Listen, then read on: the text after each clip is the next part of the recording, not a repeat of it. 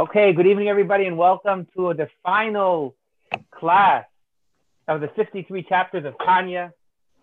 And we're about to conclude the monumental task we started together 5 years ago of learning the Tanya, the essence of Chabad philosophy, and hopefully a path in life. And I hope tonight you'll be inspired to begin learning once again. So the task is, when we conclude something, we should be so inspired we want to learn it again. With your help, the next 2 weeks, we're going to learn an overview of the Tanya, kind of go through the full 53 chapters at a fast pace and see if we could really take away some monumental messages together. I want to start off tonight talking about Avraham. Avraham, he recognized Hashem, whether at age 3, according to one opinion, age 40, according to a second, and even later on, 47, 48, according to others. So we're talking about the first Jew, Avraham. That means if we take the opinion he recognized God at age 40, that means for 40 years he wasn't serving Hashem. And yet, the Torah tells us that Avraham Avinu served God every day of his life. He passed away living a full life. So the obvious question is, how is it a full life? If you wasted 40 years of your life, it doesn't sound full to me. It sounds like it's a lot of waste. No, what's the answer, Mark? I don't know. Marbash, what about you? What's the answer? Can you state the question again? I've already... Absolutely. The question is, we learned that Avraham Avinu passed away living a full life, meaning every moment of his life was used out appropriately. Nonetheless, Avraham only recognized Hashem at age 40, according to some opinions, or older according to others. That means there was 40 years of his life that seemingly he wasted. So if you waste 40 years, how could we still learn that he used out each day in the fullest? Well, in one part of the Tanya, it says, I'm sorry. Go ahead.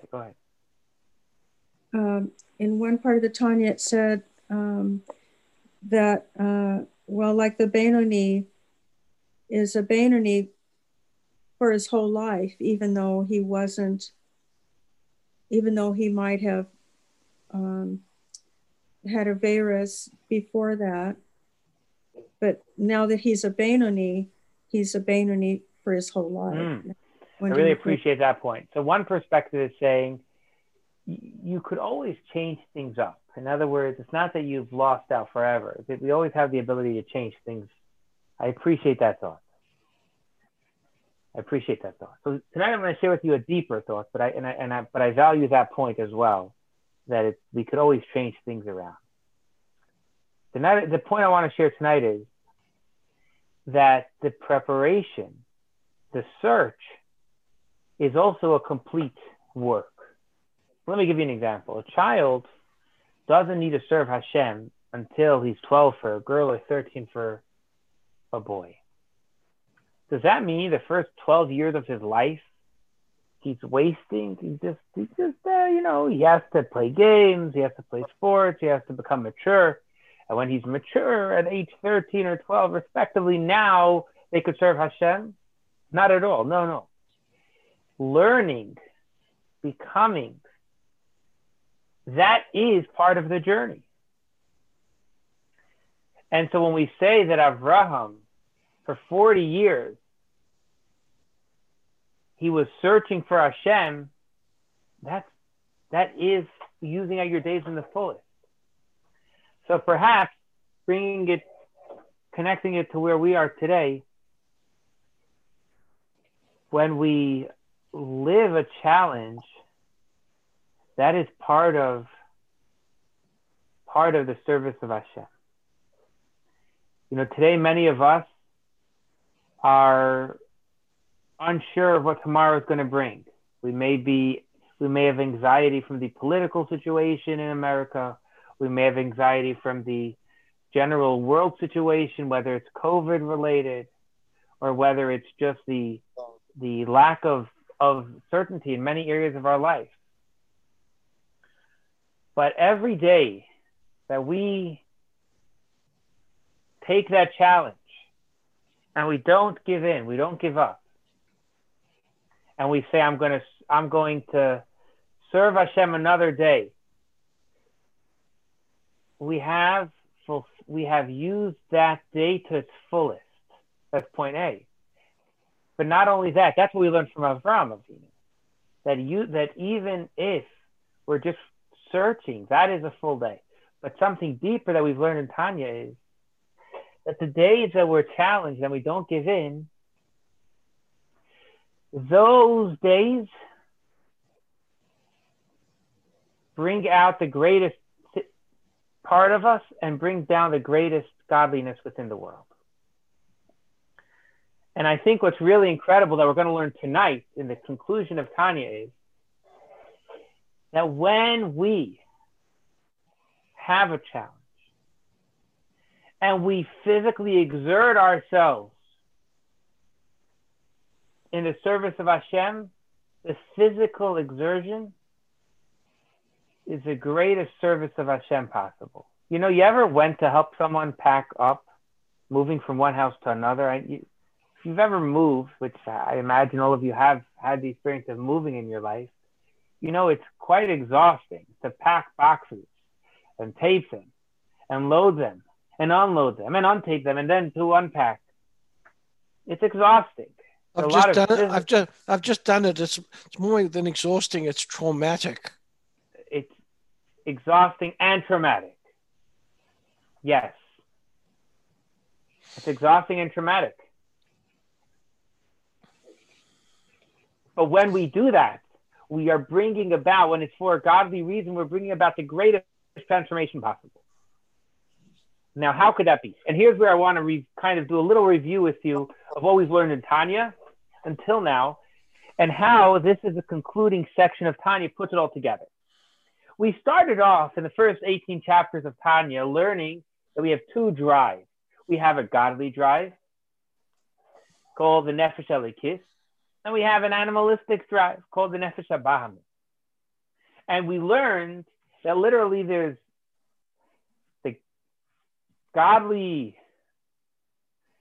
the godly soul is in our brain and in the right ventricle, and the animalistic soul is in the left ventricle.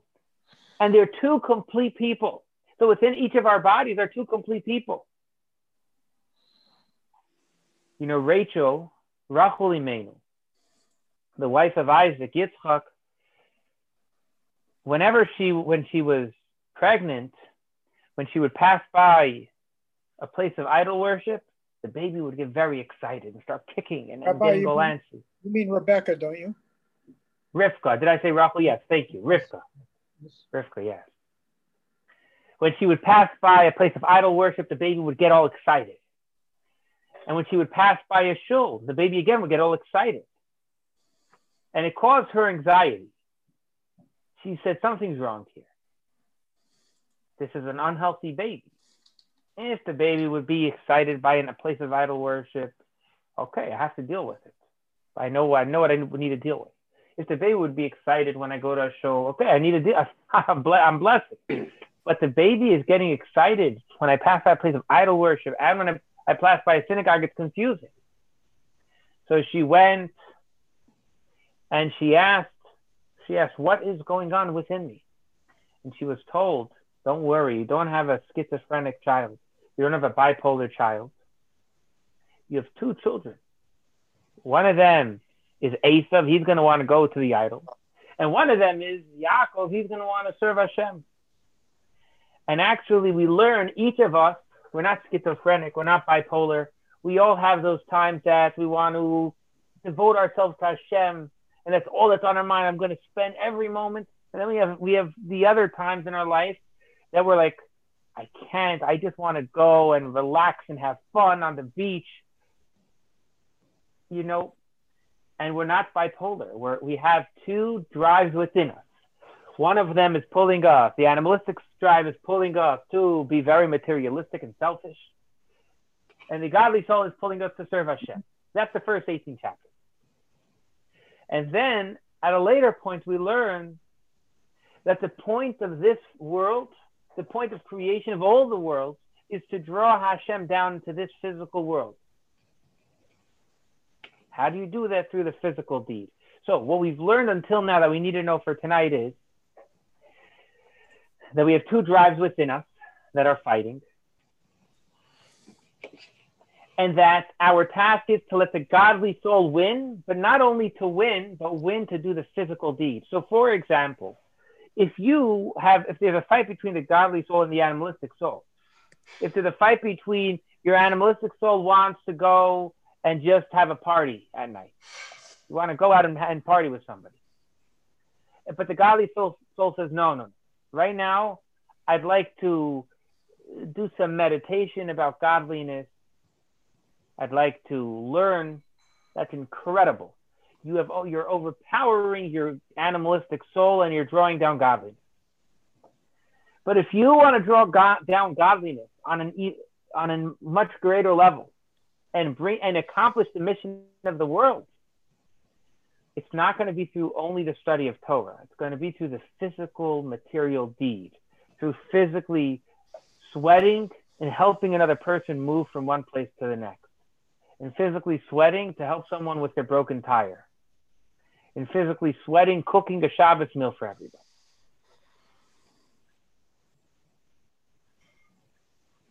Hashem wants a physical place on this world.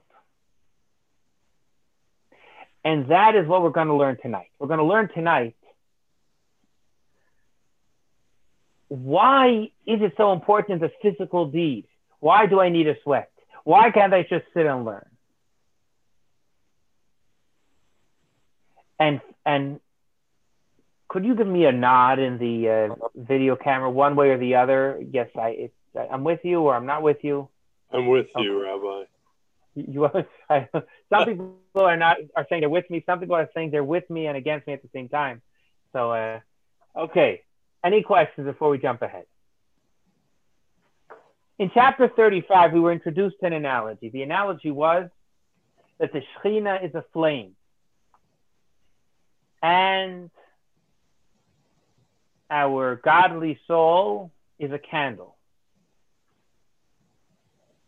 So what I want to do is I want to bring the Hashem, the Shekhinah, the fire down into the candle. What do you need for a candle? A candle has two components. It has oil and a wick. So if you want to bring the fire of Hashem down into this world, you want to bring it down onto your godly soul, you need the two components that a candle has, which is it has a wick and oil that is going to catch the fire into the candle. So let's go through each of these items. The candle is the godly soul. The wick, the item that's going to transform and allow the fire to remain here, is the animalistic soul. What is the fuel? What's the oil? The oil is the study of Torah and the physical mitzvah. So now we have the four items. We have the cup, the basin, the candle. That the candle itself is the godly soul. We have the wick that's going to be consumed and transformed. That's the animalistic soul. The oil, the fire for the candle is going to be the study of Torah and the mitzvah, primarily the mitzvah, as we'll learn in a minute. And the fire itself that you're bringing down is the Shekhinah. So if I want to bring the Shekhinah into this world, I need a transformation of my animalistic soul. And that's what we're saying about the sweat. Why sweat? Because a wick The way the fire stays on a candle is because it consumes the wick. If there's no more wick, there's no more fire. The fire will be here as long as the wick is being transformed into another material. You won't see that wick at the end. The Shechina, the fire of Hashem, is going to be here so long as we're transforming our animalistic soul. We're actually sweating. We're actually actively working our animalistic soul. If that's the case, what works? What makes a transformation in our animalistic soul? The study of Torah or the physical mitzvah? The study of Torah or the physical what? Mitzvah. Physical The study of Torah or eating kosher, or the mitzvah of walking to do a mitzvah for some. Isn't it both? Kind of. Because truly the real answer is the mitzvah, the deed. Talk about hedging, Michael. Torah does not really Always hedge my bet. transform the animalistic soul. If you want to transform the animalistic soul, you need to do something physical, something, we'll call it in a sense mundane. There was a boy who was studying to become a lawyer. And one summer, he got a nudge to go to Eretz Yisrael, to Israel, and study in the yeshiva. They said, look, you can't become a lawyer without studying the Talmud. Have a Jewish experience. See what it's going to do for you. He said, okay, I'm on the path to become a lawyer. I'm going to go. And he went to Eretz Yisrael, to a yeshiva there. And this yeshiva, their philosophy was, we're going to study Torah here. The performance of mitzvahs is secondary, not because they thought the performance of mitzvahs is secondary, meaning it wasn't that they had anything against the performance of mitzvah. However, they said, for someone that's not observant, we need to first invite them to study Torah before they will begin to perform the mitzvah. So this man went. He was there for 2 months. And he had an incredible academic experience. He studied the Talmud, and as an academician, as someone who's studying to be a lawyer, he loved it. But it wasn't a spiritual experience. 2 months are up. He's heading home. He had a good experience. He enjoyed it. It was fun, but it wasn't a spiritual experience. He packs up his stuff, and he's taking the bus to Ben Gurion Airport. He stops off at one of the bus stations. He gets out. He's running from one bus to the next. And who does he meet in the bus station? He meets a Chabad young boy who asks him, he knocks at tefillin, did he put on tefillin today? And he says, no. So the boy says, you want to put on tefillin? He's like, I've been here for 2 months. I've had an academic experience, but I haven't even put on tefillin once. I haven't had a spiritual experience yet. And it was quite a logistical feat for him to do it. He had all his luggage there, smack in the middle, people running by back and forth. And he puts on the tefillin, and just from the sheer emotion and the stress, and he starts to sweat. He says the Shema. And when he takes off the tefillin, he says, thank you to the boy. And he realizes he now had a spiritual experience. And that spiritual experience, not a spiritual experience that he was meditating and he got lost in the meditation and it had a profound effect on him, which, by the way, I don't want to talk that down because we've studied chapter 41 through chapter 50, spoke about the need for meditation. So I don't want to talk it down. The goal here is that tonight is to talk up the physical deed.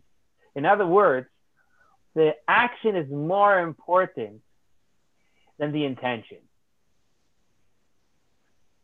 Intention without a deed is not going to help us.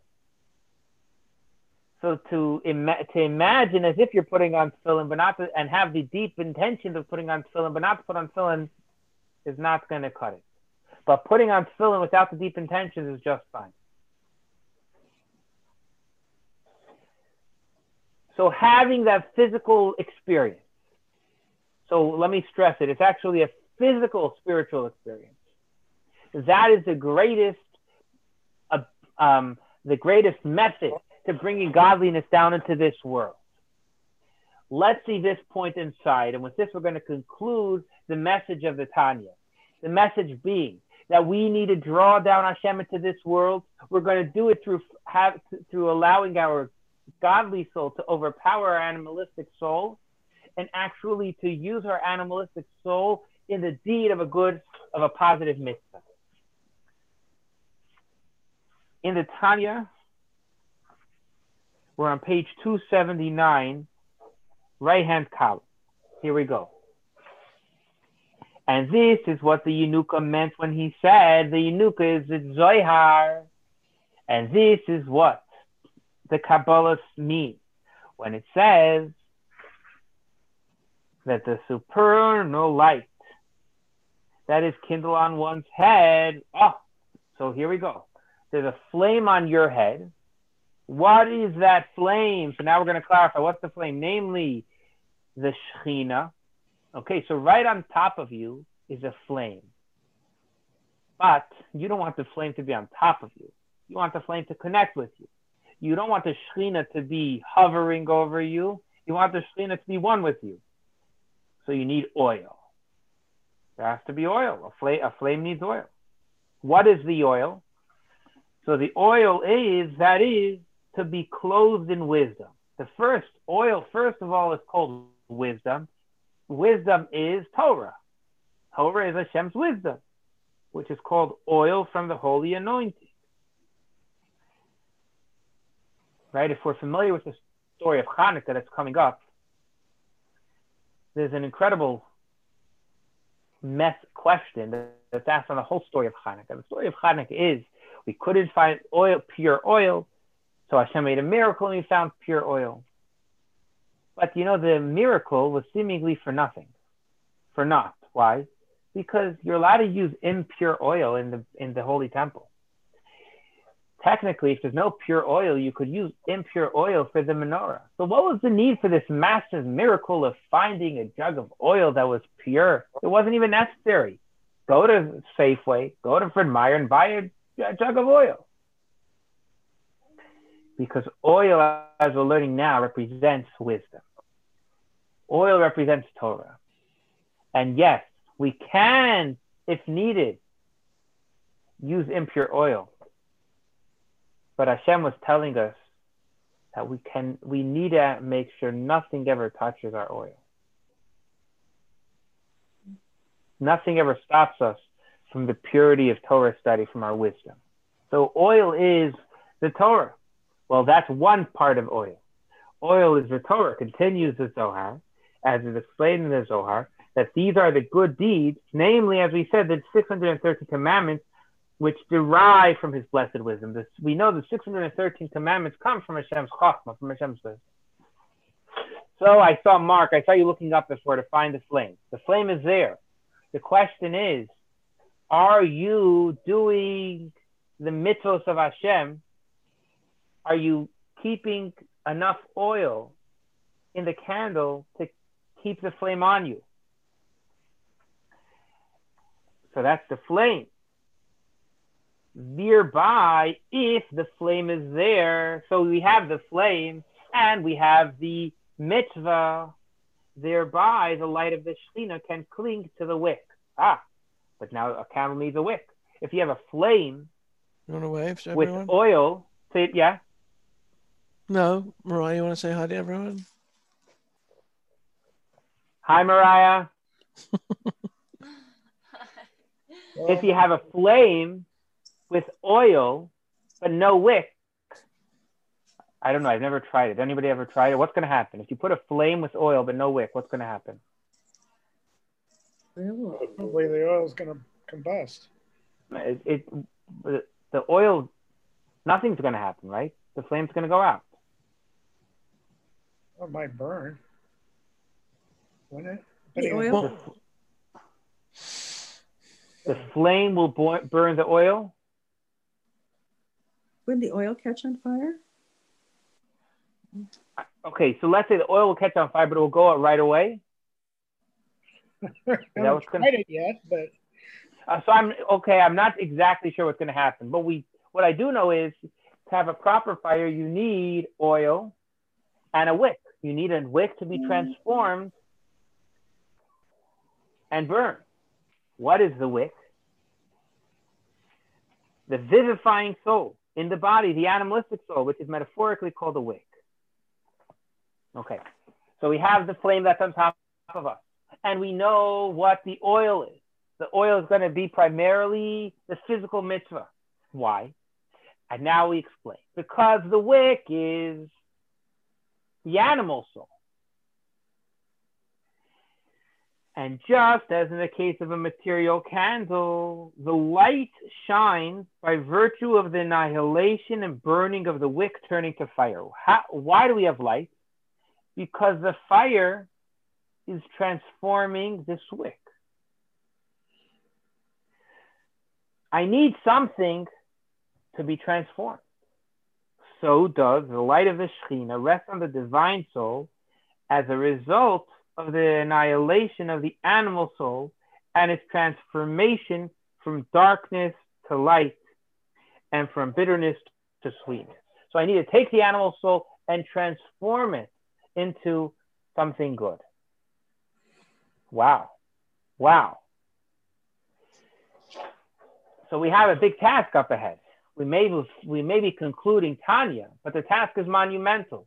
The task is that at every moment I need to constantly ensure that my animal soul is actively serving Hashem. How do you know? How do you know? Tanya now is going to ask the question, how do you know? And it's going to review what we've learned in the first 18 chapters. Rabbi? How do you know? Oh, yes, Rabbi? yes, Gershon. Sorry, the engineer in me had to check regarding olive oil and burning. Olive oil can't burn on its own because it has a very high flash point. It has to be heated to 550 degrees. That's why you need the wick or cotton or something to make it burn. So you're right, you do need the wick to burn. And the burning apparently heats up the oil so that it reaches that temperature. You see, I learned something brand new tonight. Actually, I really appreciate that point. That we've just learned that, yes, you need a wick, and even the oil won't be consumed without the wick. Thank you for sharing that.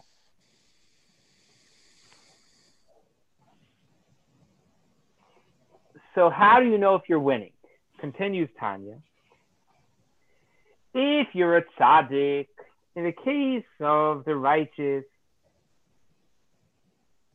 sorry, I jumped ahead to,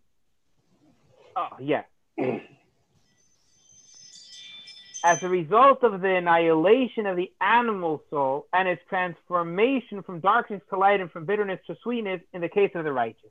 If you're a tzaddik, the expectation is that you won't have any feelings, any desire for anything opposite Hashem. So Mark, the way at this moment you'll know if you're a tzaddik is if you ever have a desire, a thought, feeling or action, an emotion that's not for Hashem. If you do, then you're a good guy. You're an average human being. But a tzaddik who's above being an average, he only has a desire and an interest in godly things. He's taken his animal soul and he's transformed it to godly. Now, how do you know if you're an average guy? What is expected? Or at least through the destruction of its garments, which are thought, speech, and action, and their transformation from the darkness of the klipot to the divine light of the blessed Ein Sof,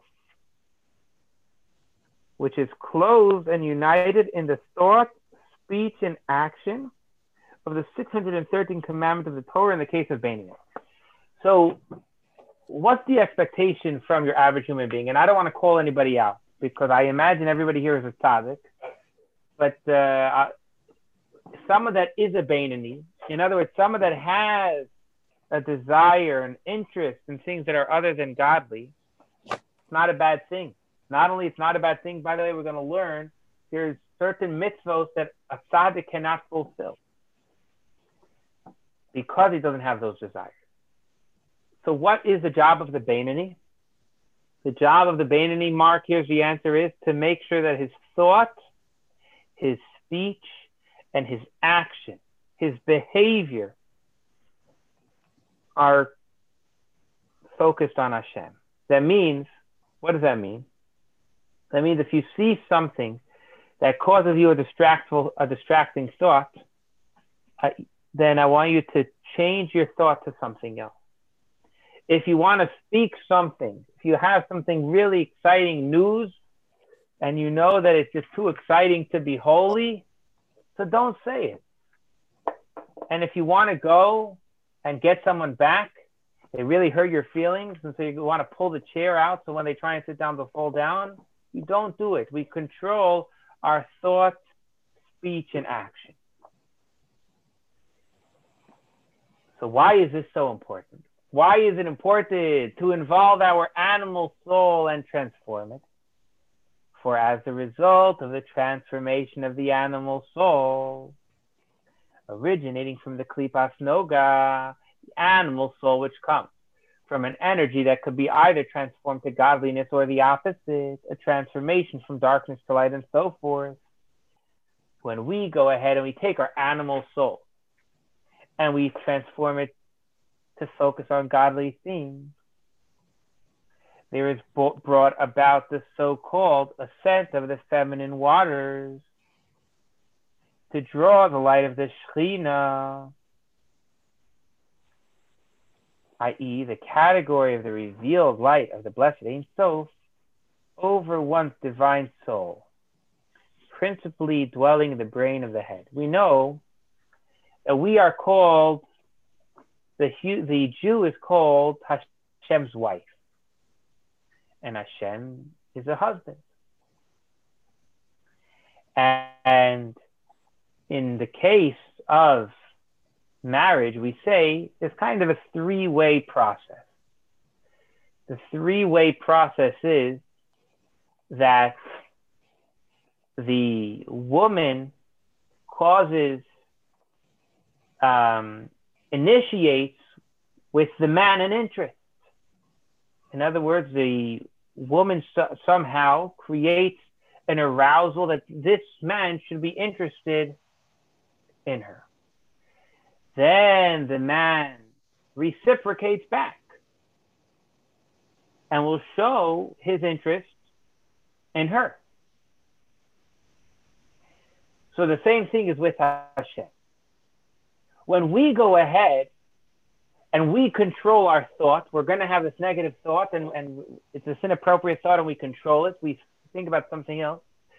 At that moment, that is the arousal of the woman arousing the man's interest. So the moment we go ahead and control ourselves, we are the female arousing Hashem's interest in us. Ah, that's very, very good. That's incredible. We aroused Hashem's desire in us. What could be better than that? And Hashem reciprocates. We draw the light of the Shekhinah, the category of the revealed light of the blessed Ein Sof, over one's divine soul. So that little initiation we make is drawing down this incredible energy on us. And Tanya concludes with the following thought. Thereby will also be clearly understood the text, For the Lord your God is a consuming fire, as is explained elsewhere.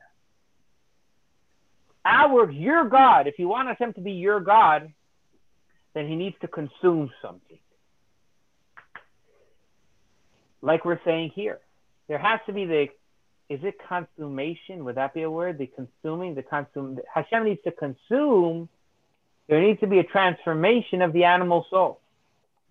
So if we want Hashem to be my God, to be your God, then Hashem says, I need to see some transformation within you. Conclusion of the first part, with the help of God, may he be blessed and exalted. So let's summarize what we've learned here. What have we learned tonight? We've learned that the deed is most important. But actually, we've gotten a deep understanding into why is the deed so important. Because the physical deed is the wick. The physical deed, using our physical body, is the wick. Without the wick, I could have incredible thoughts. Moshe Mendel, I could learn as much as I want. But that's not the wick. That's the oil. Like Gershon so helpfully explained to us, the oil is not going to, I could have a barrel full of olive oil and the flame is not going to catch. We need the wick. We need a physical deed. Thank you all for joining us on this journey. And I really hope that we're going to see all of you